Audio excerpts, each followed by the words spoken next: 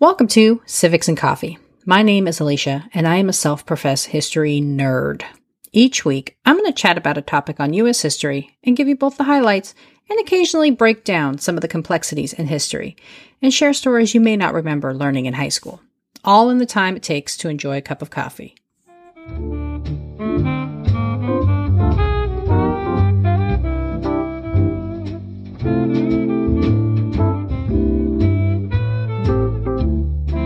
Hey everyone, welcome back. A couple weeks ago, I covered the political career and presidential administration of the 11th President of the United States, James Polk. In that episode, I discussed one of Polk's biggest accomplishments, acquiring more than 1 million square miles of land. Polk, committed to expansion as part of Manifest Destiny, worked diligently to secure extra territory. He negotiated with Great Britain for total control of the Oregon Territory and went to war with Mexico over the landmass known today as California, Utah, Colorado, Nevada, Texas, and New Mexico. This conflict permanently altered the borders of the United States and Mexico and reduced Mexico's territory by half. So this week, I am diving into the Mexican-American War. How did it begin? And what legacy did it leave behind? Grab your cup of coffee, peeps. Let's do this. While the Mexican-American War did not officially begin until 1846, hostilities had been building for a decade. In the 1830s, American slaveholders flooded into the Texas territory to take advantage of the fertile soil for cotton cultivation. As the Mexican government implemented a new constitution banning slavery, tensions quickly escalated, culminating in the battle at the Alamo. I did a deeper dive into the fight and its outcomes back in 2021. If you want to learn more about the Alamo, look for episode 80 in the catalog, or search for the episode title, The Alamo, on the website. In that episode, I mentioned that despite the success of the ragtag band of men in securing victory over General Santa Anna, the Mexican government refused to acknowledge Texas's claimed independence, treating the territory as in rebellion.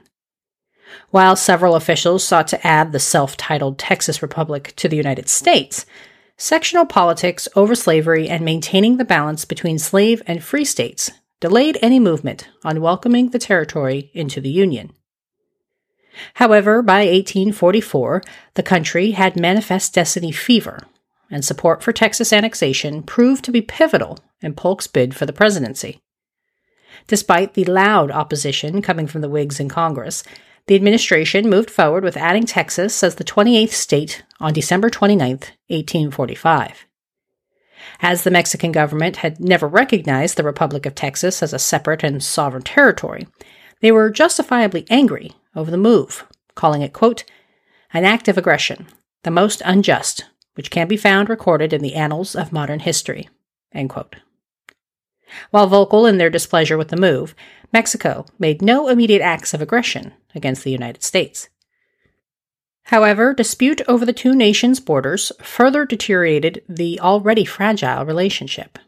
The United States contended the Texas border sat along the Rio Grande as per the treaties of Velasco, signed by General Santa Anna in the aftermath of the Battle of San Jacinto in 1836. Signed after the small army overwhelmed Santa Anna's men in their vengeance over the Alamo, these agreements were, like Texas independence itself, not recognized by the Mexican government.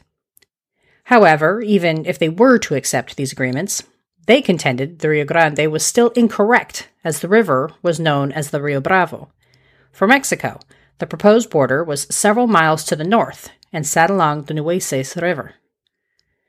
Missing from the conversation, of course, were the indigenous inhabitants of the land. Scores of Navajo, Apache, Comanche, and Kiowas had set up communities for themselves in the Nueces Strip and had lived in the area under peace agreements since the 1700s. Tribes consistently and forcefully rebuked attempted incursions on their land, often violently repelling attempted Mexican settlements. These repeated raids diminished Mexican attempts to establish communities within the area, making the land appear to outsiders as empty.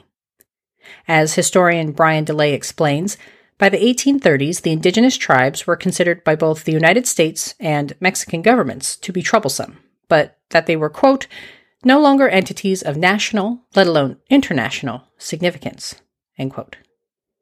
Instead, the Native Americans were used as a scapegoat for the U.S. demand for territory, portraying the tribal nations as savages occupying land that only the United States could protect. In a message to Congress, President Polk perpetuated the sentiment by writing, quote, "If New Mexico were held and governed by the United States, we could effectually prevent these tribes from committing such outrages and compel them to release these captives and restore them to their families and friends." End quote. Despite their presence, the United States and Mexican governments proceeded apace as if the land was empty and there for the taking. By July 1845, future President and military commander Zachary Taylor was stationed along the Strip under the guise of protecting and securing the United States border. In November 1845, Polk sent John Slidell to Mexico City with an offer to purchase the debated Nueces Strip territory, as well as portions of today's California and New Mexico, for $25 million. Polk firmly believed Mexico would rebuff his offer, however, decided to appease those in Washington who were pushing for diplomacy over military conflict.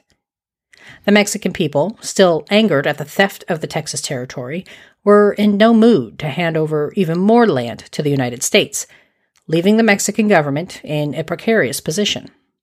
As Polk expected, the offer presented by the United States was heartily rejected.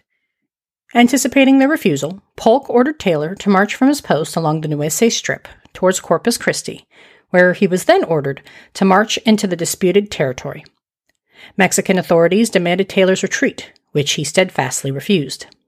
Instead, Taylor built a makeshift fort.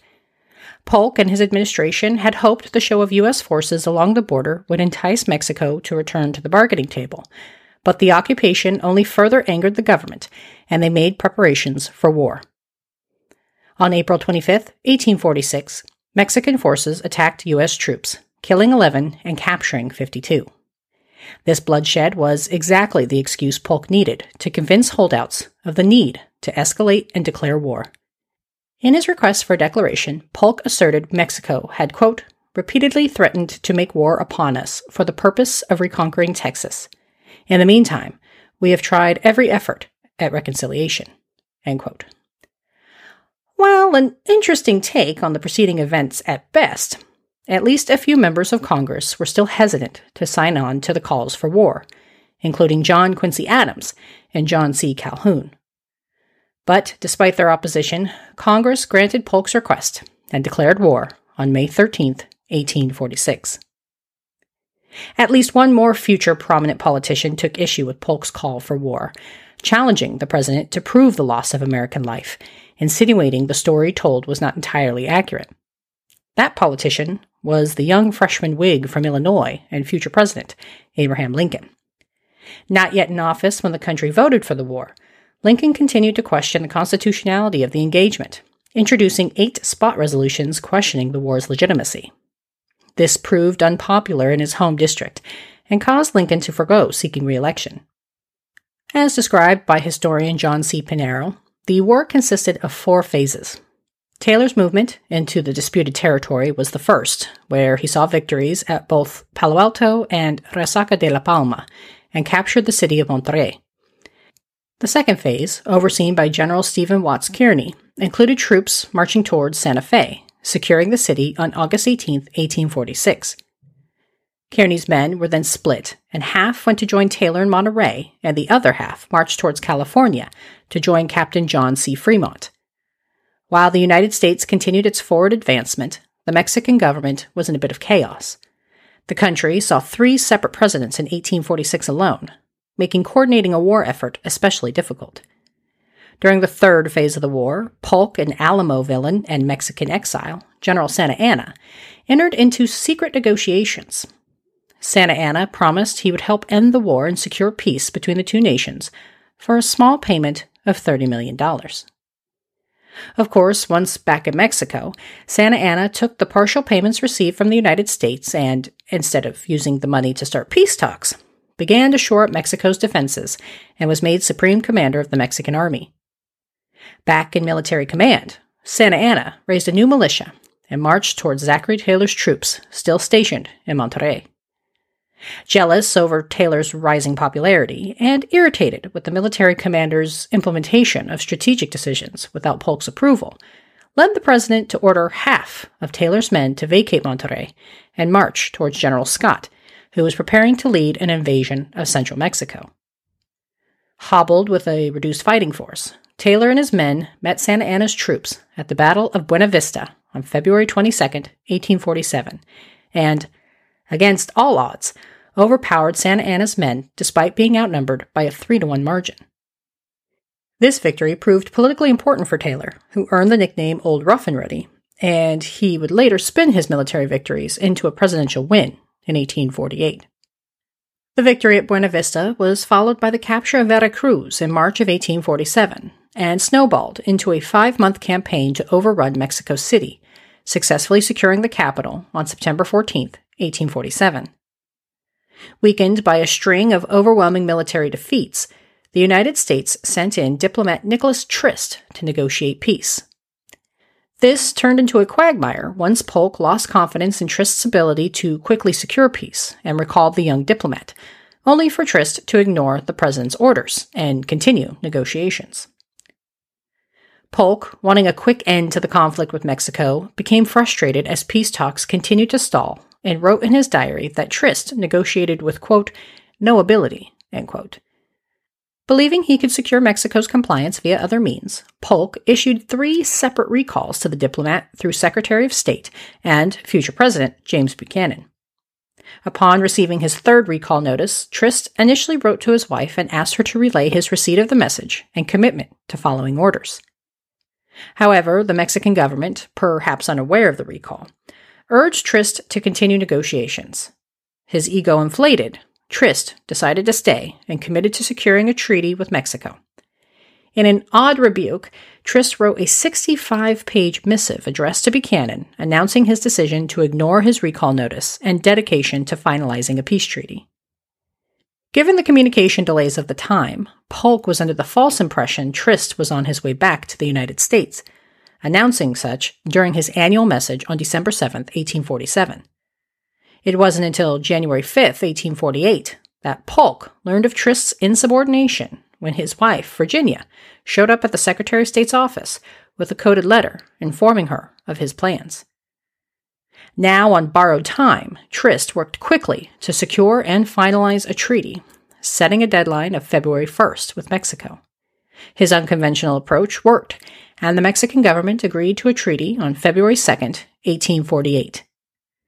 Named after the town in which it was signed, the Treaty of Guadalupe Hidalgo finalized peace between the two countries and outlined several parameters, including a payment of $15 million from the United States in exchange for Texas, California, and New Mexico, and agreeing to the border along the Rio Grande. The Senate received and approved the treaty on March 10, 1848, with a vote of 38 to 14. Of those who voted no, half opposed the border along the Rio Grande, instead desiring the entirety of Mexico, and the other half were completely opposed to the war to begin with, and therefore wanted none of the allotted territory. With the treaty, the United States increased its overall size by 525,000 square miles, or roughly 25%, and Mexico lost between a third and a half of its previously held territory. Over 13,000 Americans lost their lives in the conflict, though just 2,000 were from combat, as disease proved to be the biggest killer. The Mexican casualties totaled more than 50,000. The first military conflict widely covered by the press, the Mexican-American War helped promote the United States as a world power. It made yet another celebrity out of the military leader in Zachary Taylor, who, like Andrew Jackson after the Battle of New Orleans in 1815, leveraged his newfound popularity to win the presidency in 1848. The war also forever altered the landscape of both the United States and Mexico, and, many argue, served to further push the United States towards the Civil War. Before I sign off today, I wanted to do a quick reminder that I will be attending the Society for Military History Conference in San Diego next month. I'm so excited to join Philip from Modern Scholars for a panel discussion about podcasting and history. If you are planning on attending, let me know. I'd love to connect and geek out about history with you. Lastly, if you want to learn more about the source material, make a request, or learn how you can support the show, please visit the website at www.civicsandcoffee.com. Thanks, peeps. I'll see you next week. Thanks for tuning in, and I hope you enjoyed this episode of Civics and Coffee. If you want to hear more small snippets from American history, be sure to subscribe wherever you get your podcasts. Thanks for joining me, and I look forward to our next cup of coffee together.